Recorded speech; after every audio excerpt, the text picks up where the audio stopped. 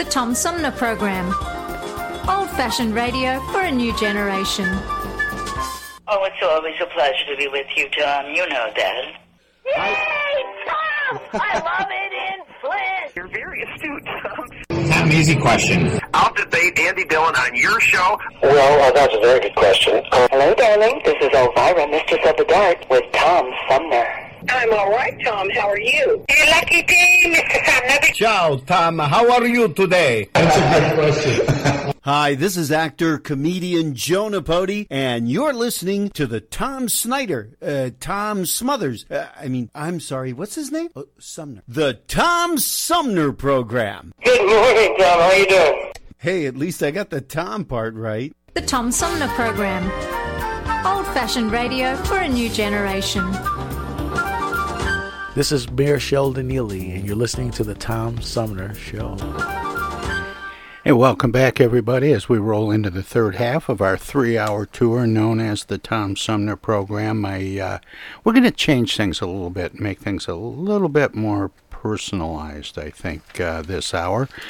We're going to talk with my guest is Dr. Carolyn Coker-Ross, an intergenerational trauma expert. We're going to talk a little bit about some of the do's and don'ts if someone close to you is expressing suicidal thoughts. And Carol joins me by phone. Good morning, Carol. Welcome to the show. Hi. Nice to be with you. Let me ask about this. I have in my notes the do's and don'ts if a loved one expresses suicidal thoughts. Mm-hmm. When people are expressing suicidal thoughts, are they outright, or are there signs we need to look for? Are they saying things that maybe aren't easy to recognize? I think it goes up. Both of those can occur. People may say things like, I just wish I wouldn't wake up in the morning. I wish I wasn't here. I'm a burden to everybody. And those kinds of thoughts often are a indication that someone may be having suicidal thoughts. But there are also many people who actually attempt suicide or complete suicide who don't say anything. And I think the most important, things to look for are a history of depression and also any history of previous suicide attempts. If someone is severely depressed, they're sitting on the couch, they're not taking showers, they're not taking care of their home, etc., then that is an indication of that severe level of depression that might be linked to suicidal risk. Are there common causes for the kind of depression or feelings that lead to suicide, or is it really different case by case?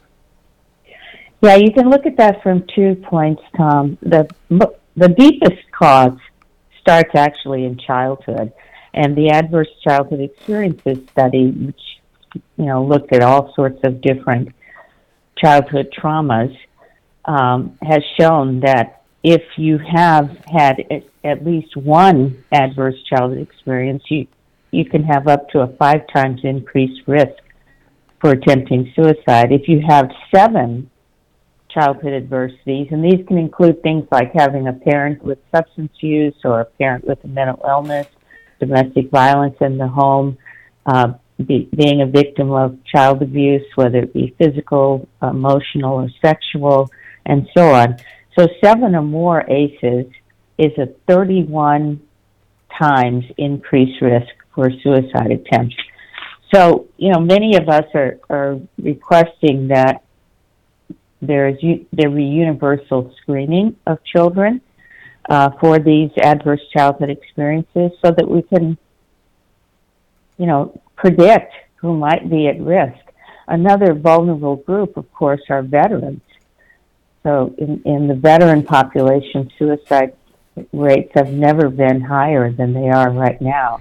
I was going to ask about that because I've been reading about that, and I've been talking to some veterans about that, and I've had the national commander for the American Legion on the show a couple times, and we talk about that, and that's the thing that's getting a lot of attention. We're also beginning to read things about people who are coming sort of out of this last couple of years of quarantine and lockdowns and having some emotional issues, possibly depression, and possibly leading to suicide.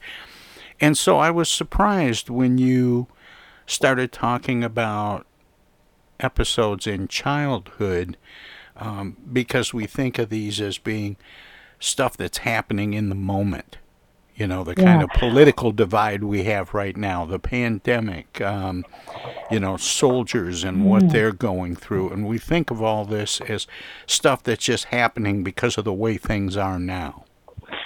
Yeah, I think it's twofold.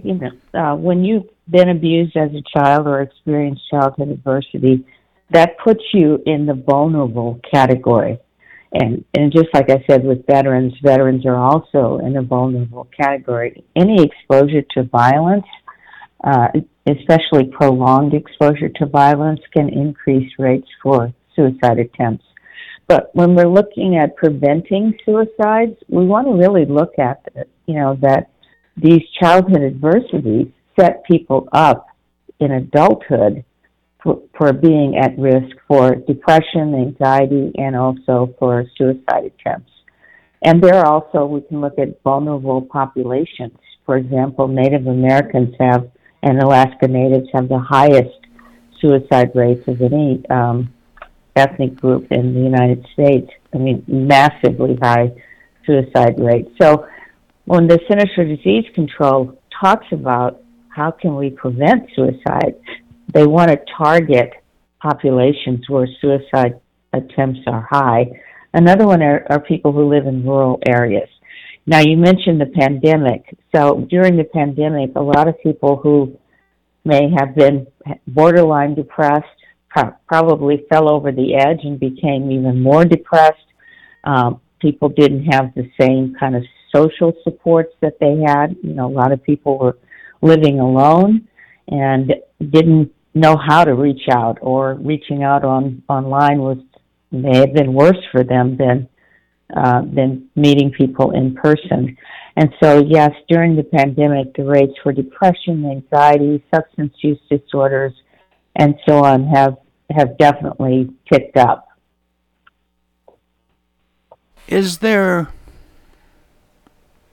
a way to undo the depression and perhaps lack of self-esteem that causes people to consider suicide? Is there a way to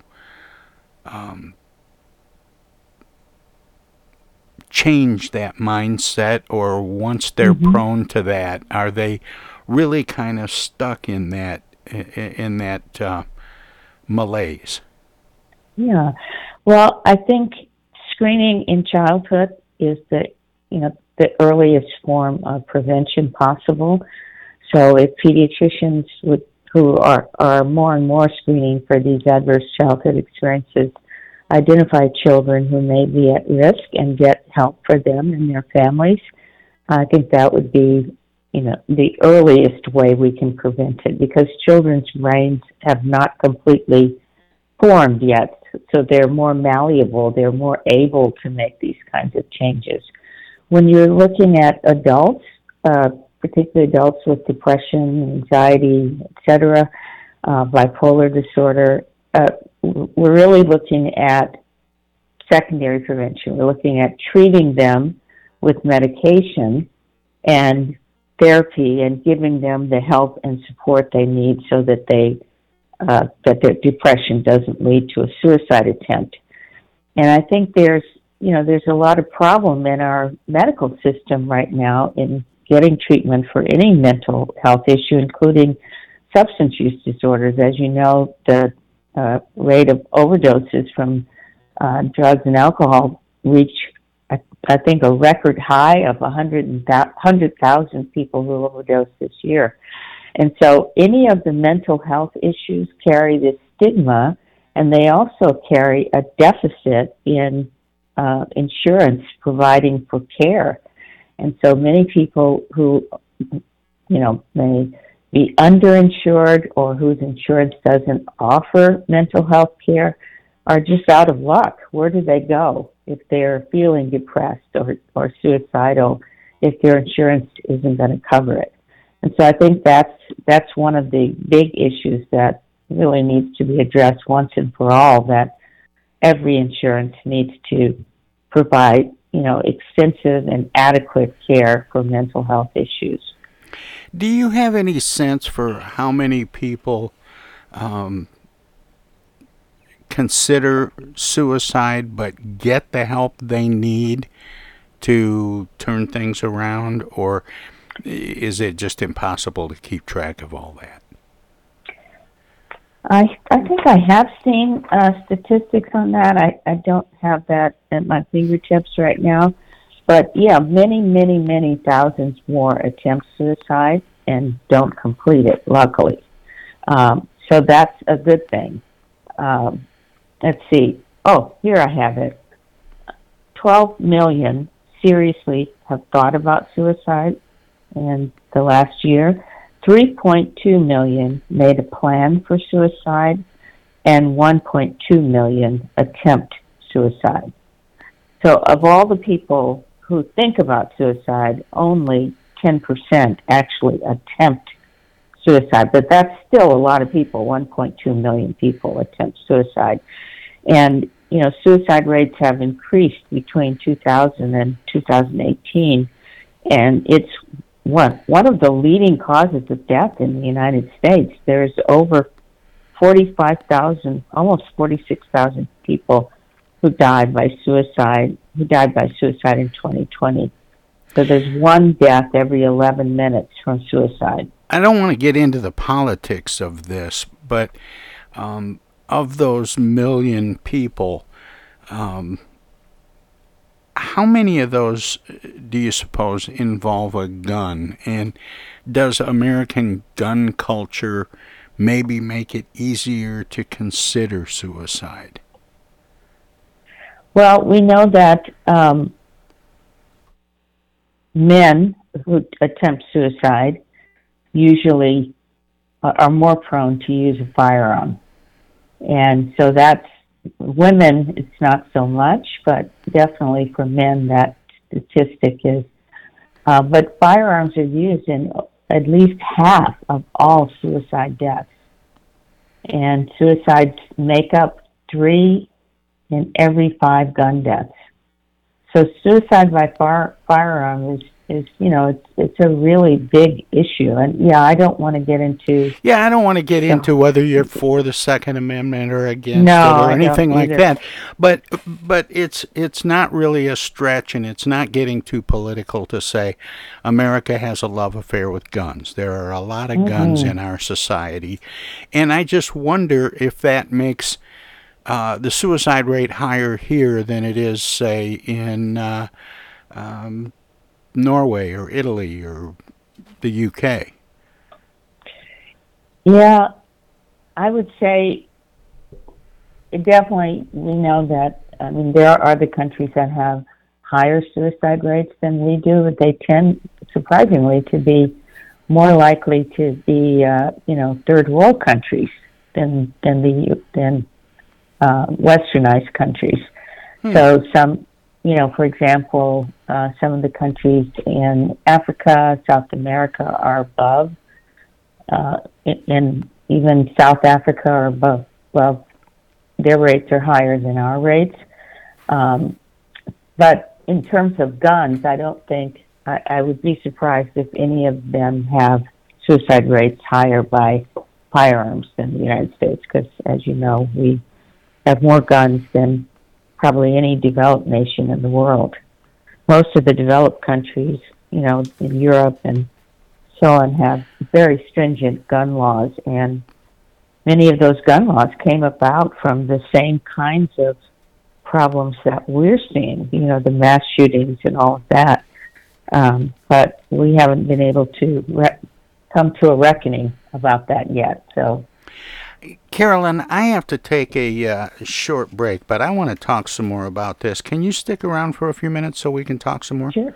All right. Absolutely. My guest is Dr. Carolyn Coker-Ross, an intergenerational trauma expert. We're going to talk a little bit more about suicide, and we're going to get into what some of the do's and don'ts are if someone close to you expresses suicidal thoughts with Carolyn when we return. If you're listening to us on 92.1 FM Flint, we're going to let them squeeze a few words in or do whatever they do when we go to break. If you're streaming us at TomSumnerProgram.com, we have some messages as well. So don't touch that dial. Don't click Hello, that mouse. darling. This is Elvira, Mistress of the Dark, with Tom Sumner. I'm Julie Lopez with Crime Stoppers. Have you ever wondered what to do if you have information about a crime or the whereabouts of a felony fugitive and you want the police to know but you need to remain anonymous? Well, here's what you can do. You can go to p3tips.com or download the mobile app. You can go to Crime Stoppers of Flint and Genesee County's Facebook page and click on the Leave an Anonymous Tip tab, or you can call 1-800-422-JAIL. All methods are anonymous, and if your help leads to a felony arrest, you may be eligible for a cash reward. Remember, your voice matters.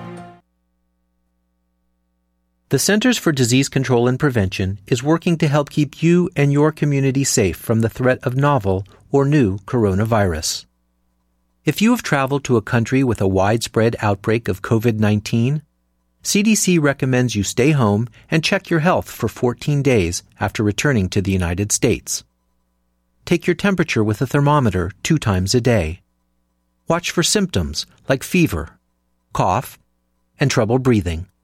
And if you feel sick or have symptoms, call ahead before you go to a doctor's office or emergency room.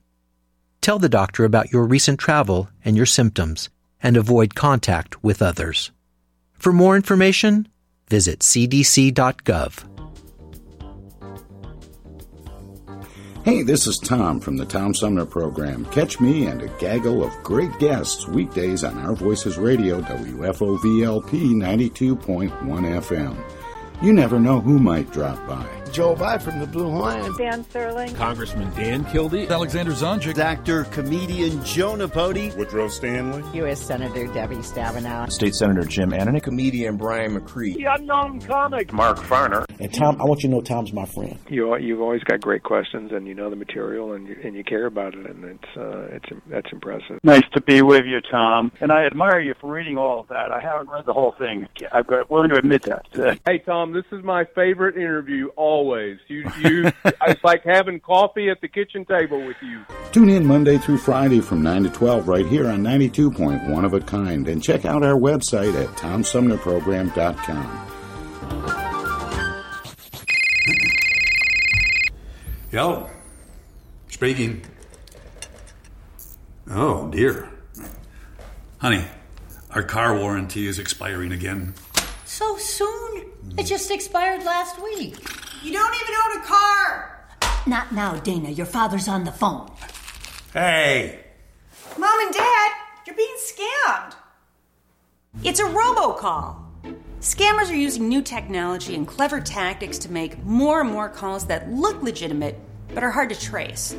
They can make it look like they're calling from any number, even from numbers of people you know.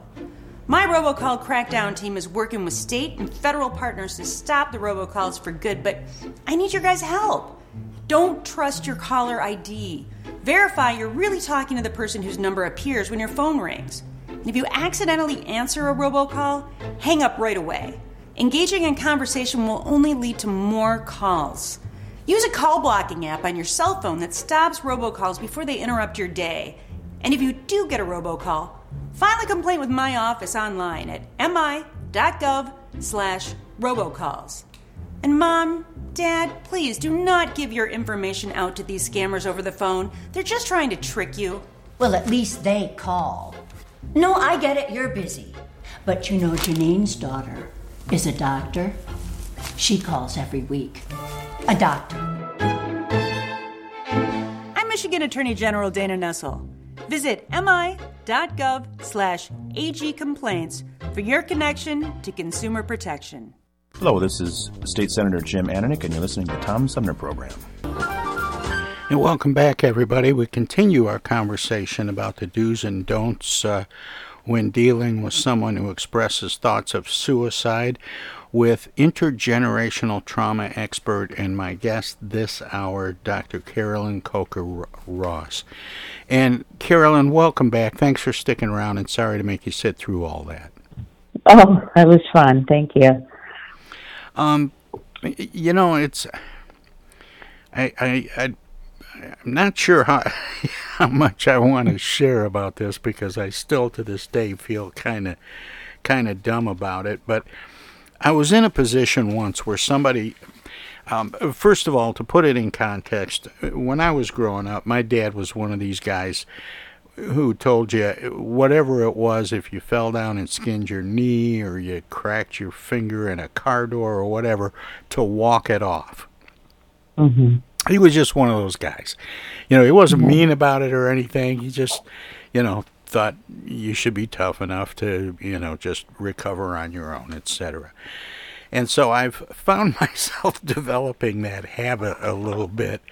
And I was with somebody I wasn't particularly close to, but, it was a coworker kind of situation, who said in so many words, I think I'll just commit suicide. And he'd been complaining about a failed romance. And I can't remember if I know I didn't say walk it off, but, I said something like, man up, or there are more fish in the sea, or something, that was fairly dismissive. And later that night, he attempted suicide. Oh, my. And I have felt horrible about that ever since.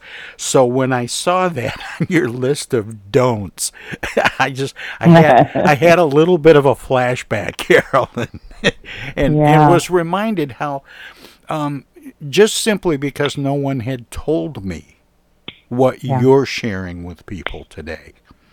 And I think your experience is so common.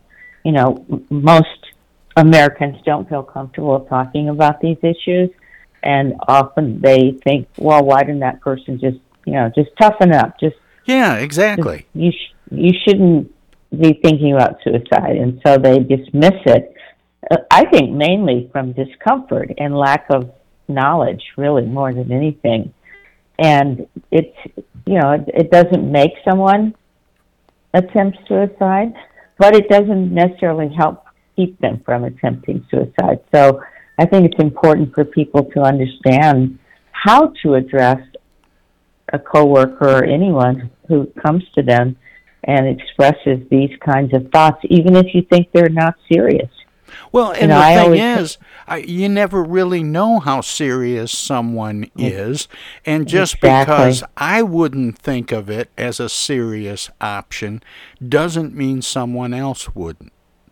That's exactly right, Tom. And I think it's important for people to recognize that I always had a thing in my office that if a patient said anything that could be construed as suicidal, we took it seriously.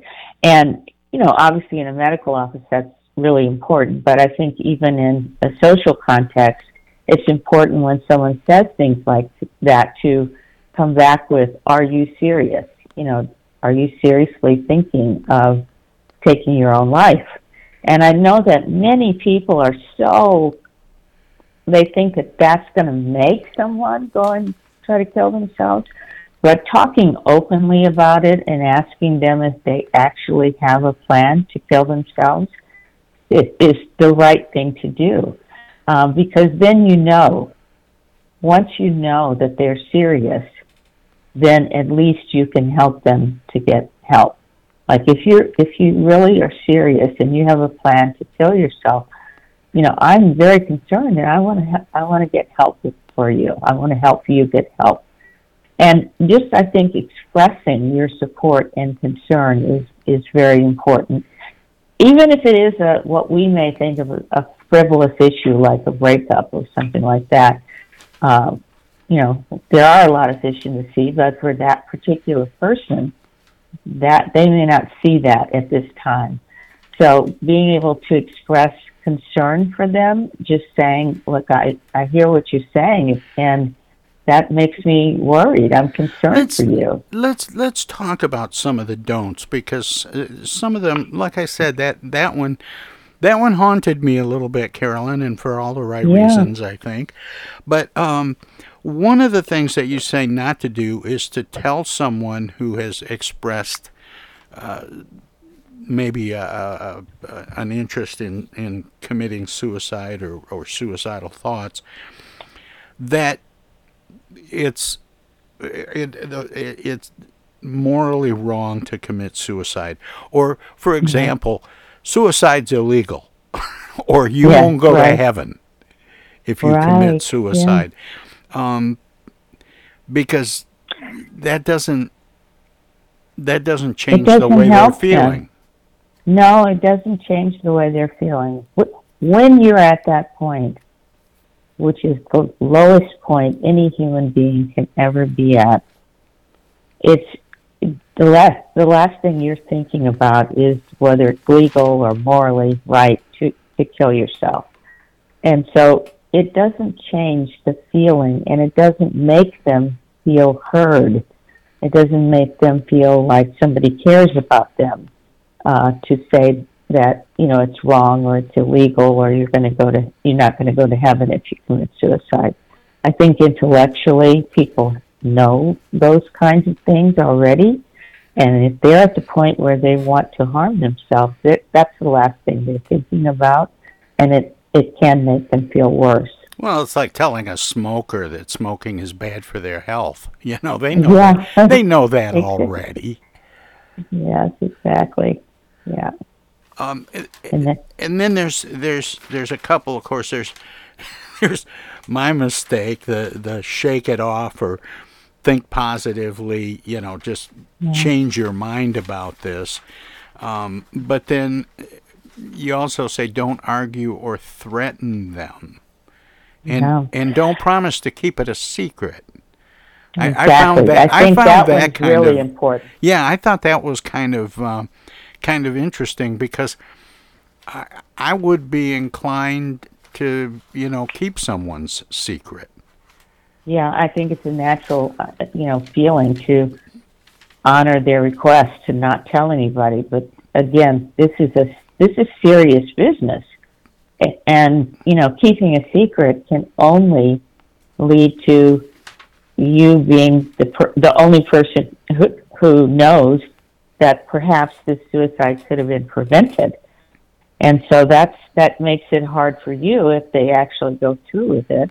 And obviously it doesn't help the other person.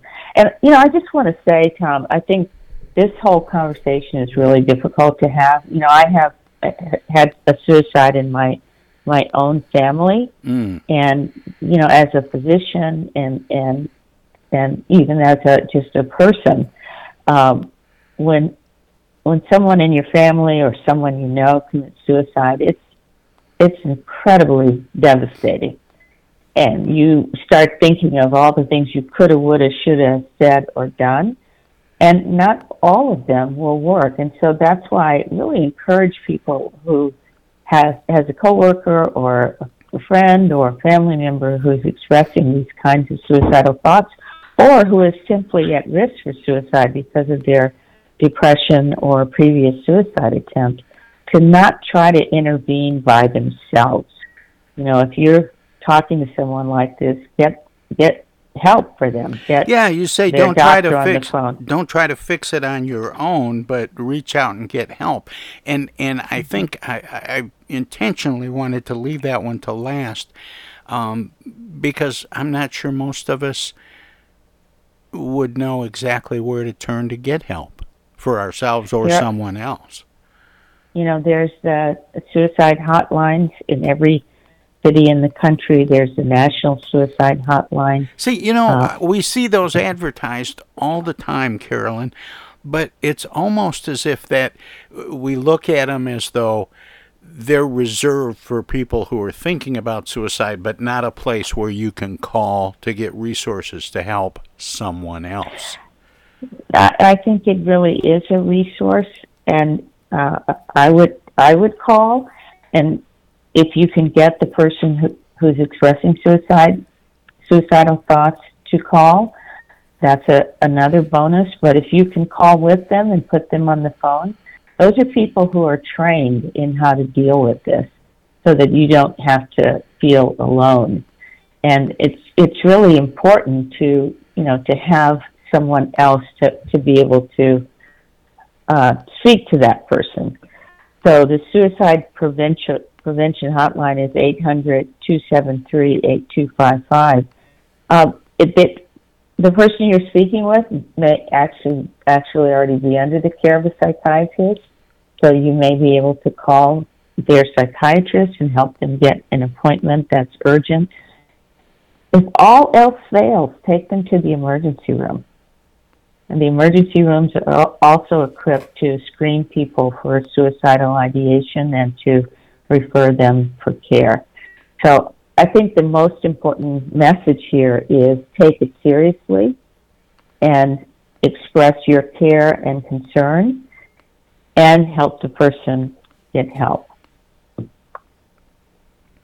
Now, one of the things that you say is express your concern and support. And in this in my notes, I have something here that says let them know some of the things you've noticed that cause you concern. If they're not grooming, if they're not, if they're skipping work, if they've been crying a lot or something, and without them actually saying something, something's wrong, and that's probably a good time to step in and say, it looks like something's wrong, and I want to help. Yes, exactly, and being able to give them the concrete observations is really helpful. Like I've noticed that you're not taking care of yourself. I've noticed that you're sleeping more than usual, or sleeping all the time. That you're not going to work, or that you're skipping, calling in sick, etc. I've noticed that you're in the same place on the couch as when I left for work. Anything that is concrete that you can observe. That's been a little tough to really zero in on during the pandemic, because so many people been. So many of us are on the couch. Yeah, we're binge watching Netflix and Hulu and the BBC, or we're sleeping more, eating more, doing things. But then, the question is, when you are put in a position like that, can that bring about feelings of depression? You mean being in the pandemic? Yeah, are some of those, and this is what makes it so complicated, because some people may be exhibiting signs of that, and others may just be killing time because they've really got nothing else to do right now. Well, but, during the pandemic, the rates of depression have skyrocketed. I would think. So we know that when people are isolated, they don't have their usual support systems. People are fearful, angry. There's a lot of anger around the pandemic, no matter what your political affiliation is. There's a lot of fear around it. And there's a lot of loss around it. People who've lost a loved one, who weren't even able to have a funeral for a loved one. People who've lost maybe a child during the pandemic. Those are all risk for suicide. And so if you are speaking to someone even on Zoom and they appear to be despondent, or they're negative, or they are missing their Zoom calls, that's another reason to inquire. And, I think in the olden days, even when I grew up, we used to live more in community in the United States. You used to know your neighbors. Yeah, is what I say. Yeah, and now it's not so much the case. I mean, I had one of my neighbors during the pandemic come over because I absentmindedly left my car door open for hours. I got busy when I was taking groceries in and forgot to come back and close it. But that was really reassuring to me that he even noticed, that I had left my car door open. And I think for many people, yeah, that's what I said. I thanked him. But for many people, they live really in isolation and they don't know anyone around them.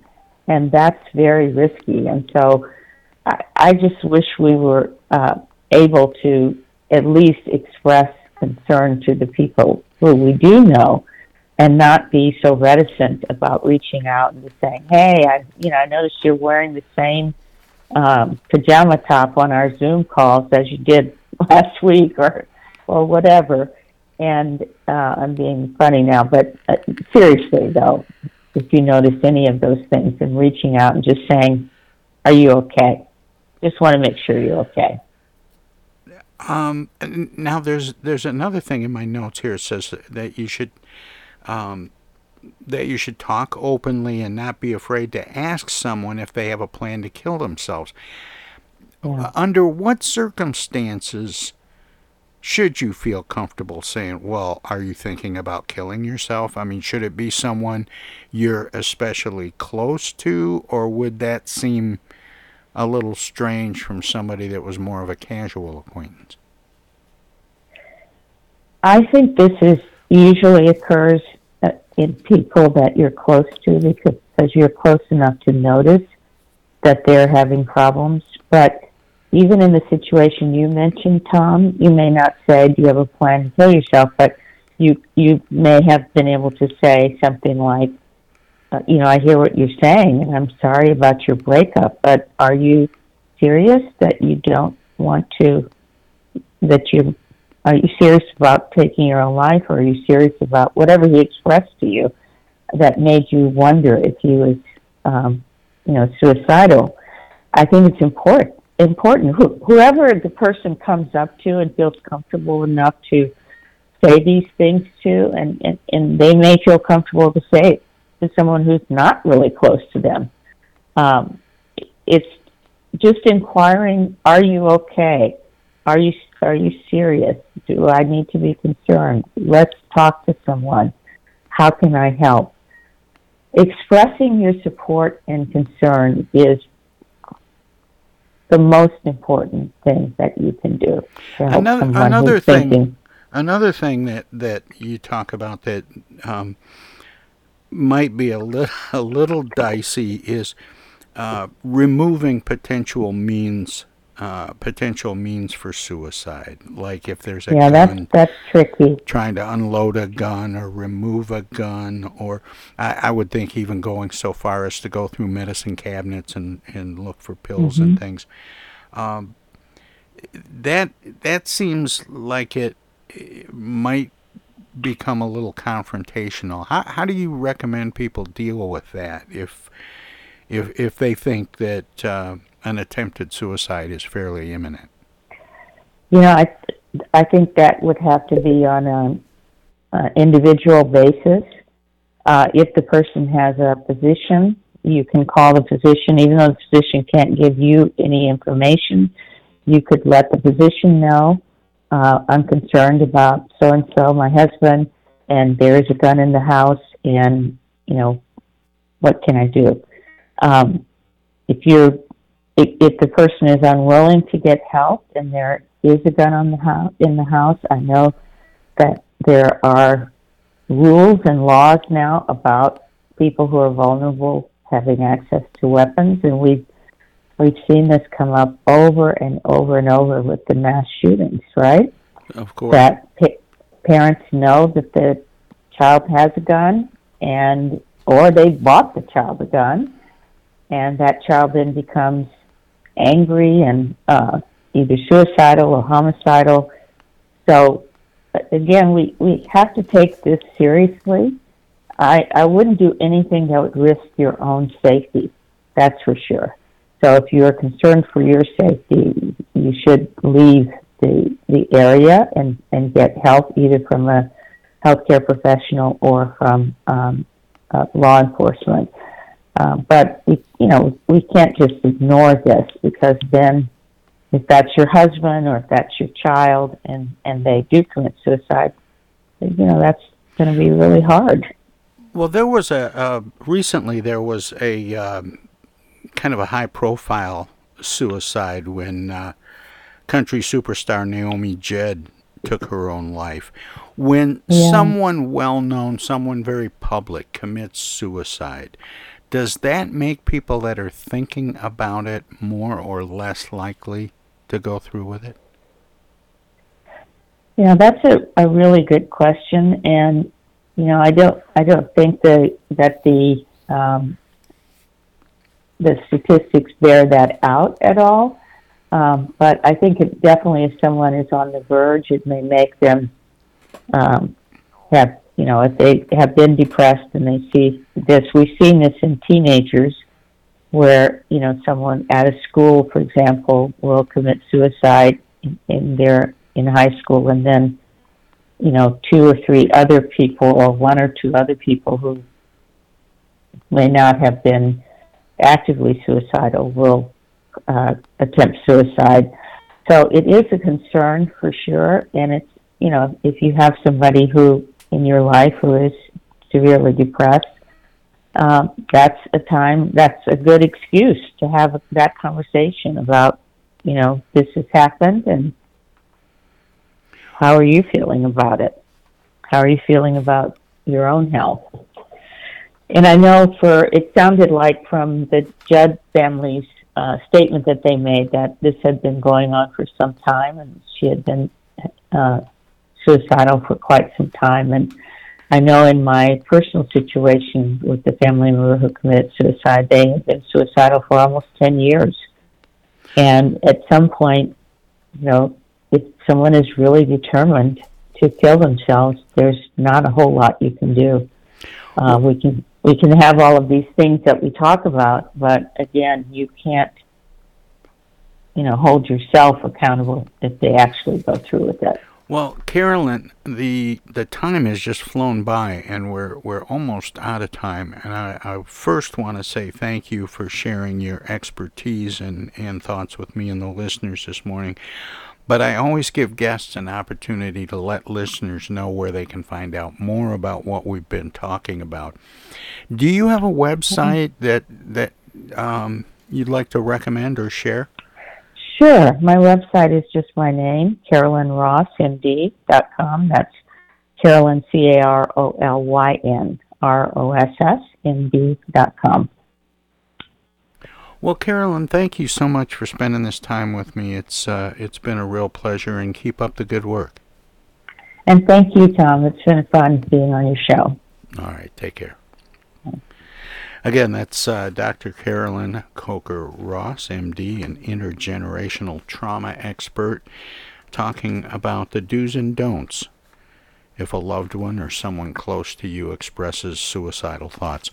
We're going to take a short break, let our broadcast partners squeeze a few words in or do whatever they do when we go to break. If you're streaming us at TomSumnerProgram.com, we have some messages as well. So don't touch that dial, don't click that mouse. We'll be back with the final segment of today's edition of the Tom Sumner Program right after this. Hey, this is the Unknown Comic, and guess what? You're listening to the Tom Sumner Show right now, and now, and now too, and even now. It's 2022, and this year the Tom Sumner Program begins its 15th year. It would not be here without support through the years from individuals and organizations like these. Seth David Radwell, East Village Magazine, Flint Institute of Music, Hello, I'm Maestro Rickety Mag, Flint Community Schools, MTA Flint, Flint Comics and Entertainment, Hamady Complete Food Center, the Flint River Watershed Coalition, W.H. Wisecarver, the Genesee County Road Commission, Lone Museum Auto Fair, Thomas Appliance, the Genesee Health Plan, Flip Technology, Mott Community College, Pure Michigan, Friends on Facebook have also helped by contributing to the show's online fundraisers 2 or 3 times a year. If you would like to help the Tom Sumner program continue to thrive by becoming a sponsor, send an email of interest to tom@tomsumnerprogram.com. Add your name to the list of supporters, past, present, and future. Right now, the COVID-19 vaccines are available to millions of Americans, and soon they will be available to everyone. This vaccine means hope.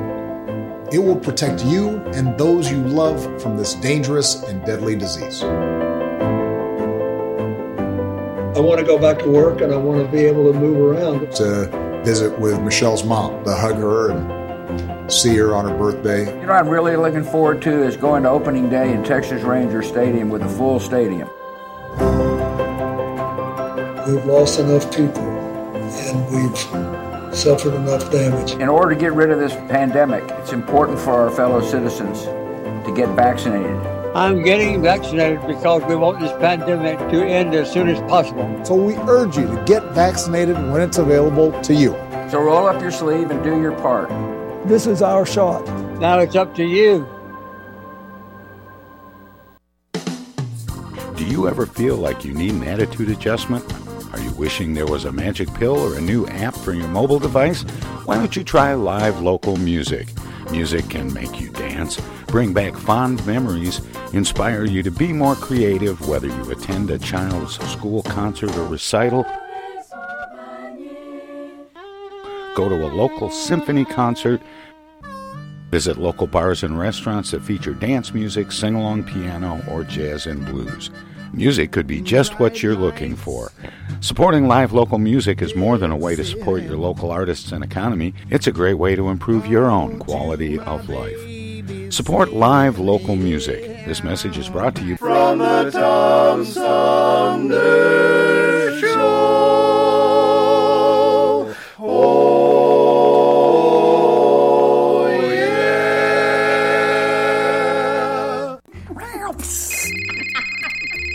Yellow?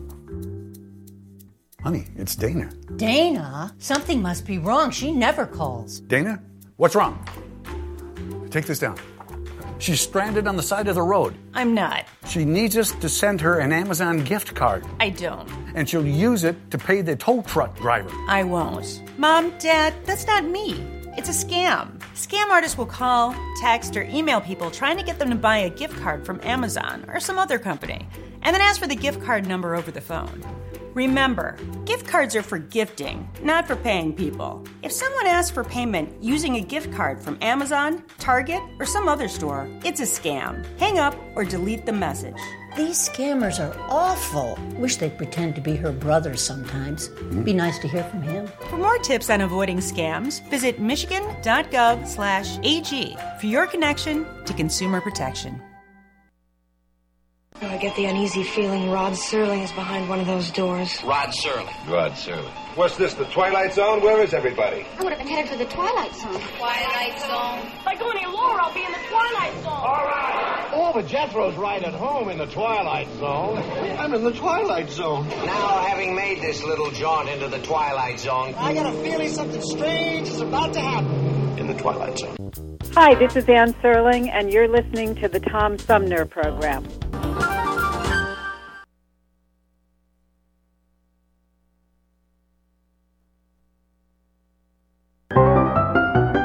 Welcome to this presentation of the Comedy Spotlight on the Tom Sumner Program. There's a book written called Psychological Studies of Famous Americans, and it examines from a psychological viewpoint Robert E. Lee and Ulysses S. Grant and Walt Whitman, people like this, and tries to explain in terms of psychology why these people acted the way they did, that they really did not act from valor or anything else, that there were deep psychological problems these people had, and that's why they reacted the way they did. One person they skipped that I thought would be a great subject for analysis, if they had analysis when he was around, was Ben Franklin. I think this man is ripe for analysis. So this is Ben's analyst, and he's in a typical analyst's office. He has a desk and a chair and a couch and an intercom.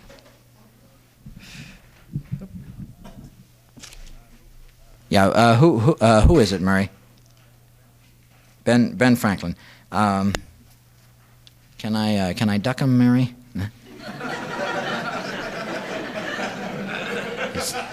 He's standing right there in the office. He's dripping all over the rugs. All right. Send him in, Mary. Mary, how's he doing on his account? 3 months behind, huh? Yeah, he's thrifty, all right, Mary. All right, send him in. Well, hi there, Ben. How are you today? Good. Ben, you want to lie down on the couch there? Ben, you want to put some papers down on the couch so don't get the couch all wet. Well, I'd say from the looks of our clothes, we've been flying the kite again in the rainstorm, right, Ben?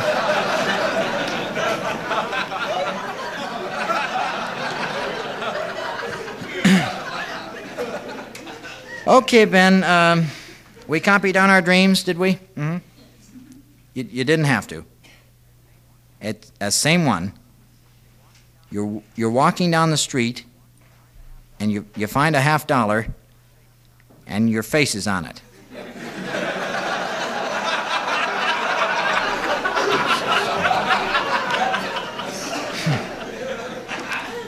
That's pretty sick, Ben. You know that? Washington has the same dream, only he sees his face on paper. Huh? You want to give George my number, Ben? Okay, Ben. Let's see if we can't get to the bottom of this kite fixation thing. The lightning knocked you down again, did it, Ben?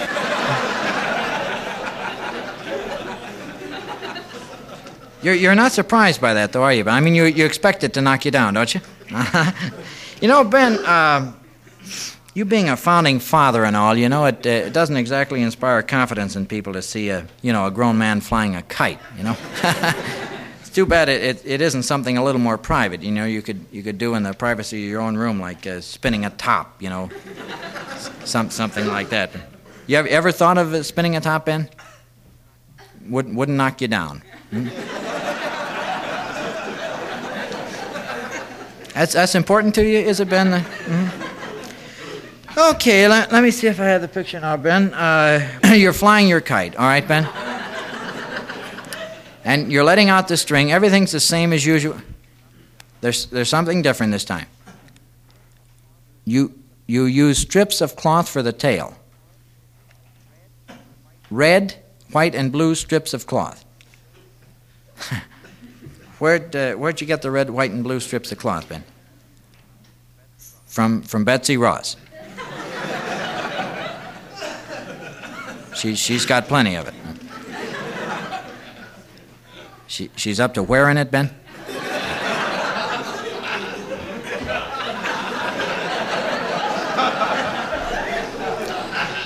Now, Betsy gave you the cloth, did she, Ben? You took the cloth. A penny saved is a penny earned. Why didn't you ask Betsy for the cloth, Ben? She thinks you're a sissy because you wear bows on your shoes.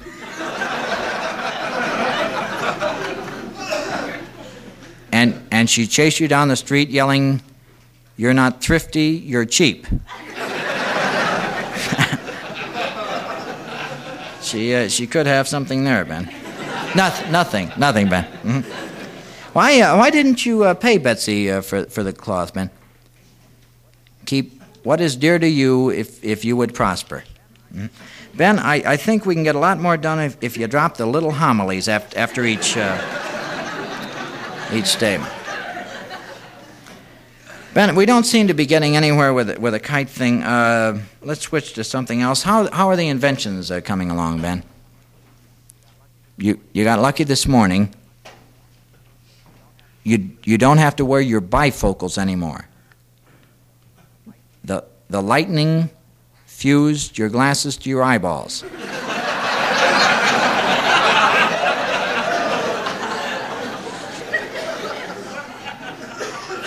What are you going to call them, Ben? Contact lenses.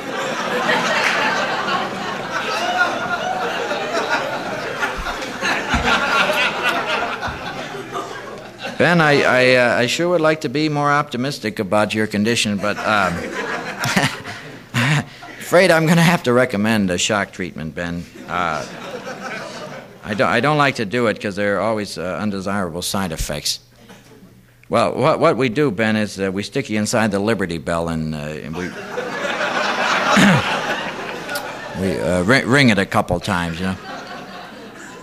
Well, the problem is you quiver for about 2 or 3 years, you see.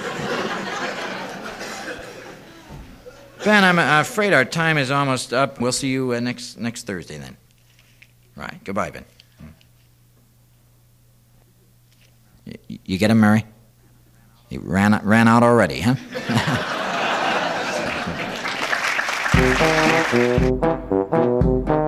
This was another Comedy Spotlight on the Tom Sumner Program.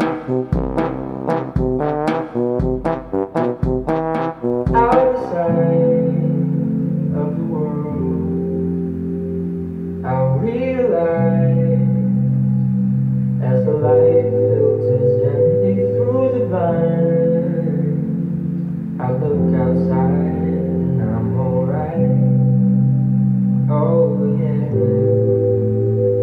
Well, am I crazy, baby? This isolated life ain't all that bad. Am I just lazy? Maybe, but it's a welcome change of pace from the madness.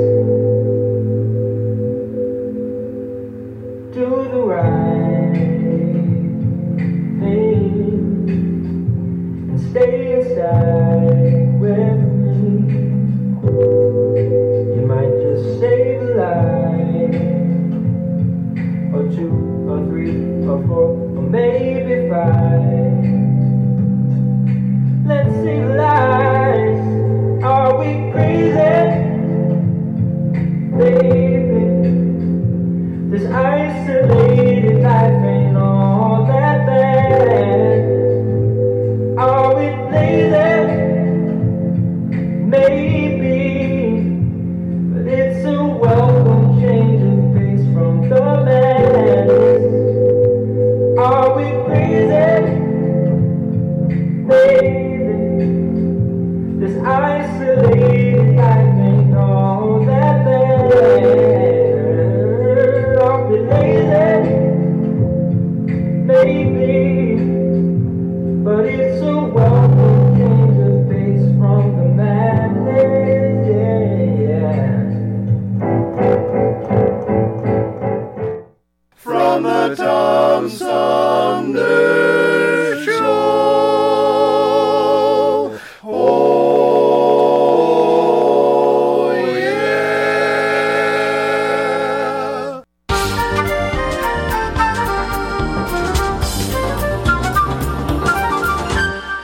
Well, hey, that wraps it up for today's edition of the Tom Sumner Program.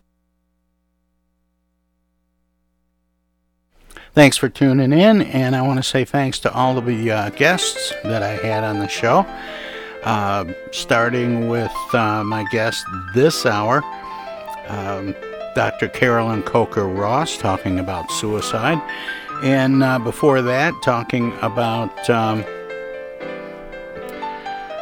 his book, The Fifth Horseman and the New Mad by Dr. Harlan Ullman. And we started out the first hour talking about Supreme Court with Brendan Beery from WMU, Cooley Law in Tampa. And we'll be back tomorrow with Armchair Politics. Good night, everybody. The program is a live variety show. We want to acknowledge all of our guests who play such an important role in the show, and our cavalcade of cohorts from coast to coast for their regular contributions. Most of the musical accompaniment was provided by people in or from the Flint area. Many of the pre-recorded portions of the Tom Sumner program are made possible by Flint's own Steve McComb and Pencil Sketch Recording in Nashville, Tennessee. If you have comments, questions, or suggestions about the show, find us on Facebook. This is Prue Clearwater. Join us next time for another edition of the Tom Sumner program, and thanks for listening.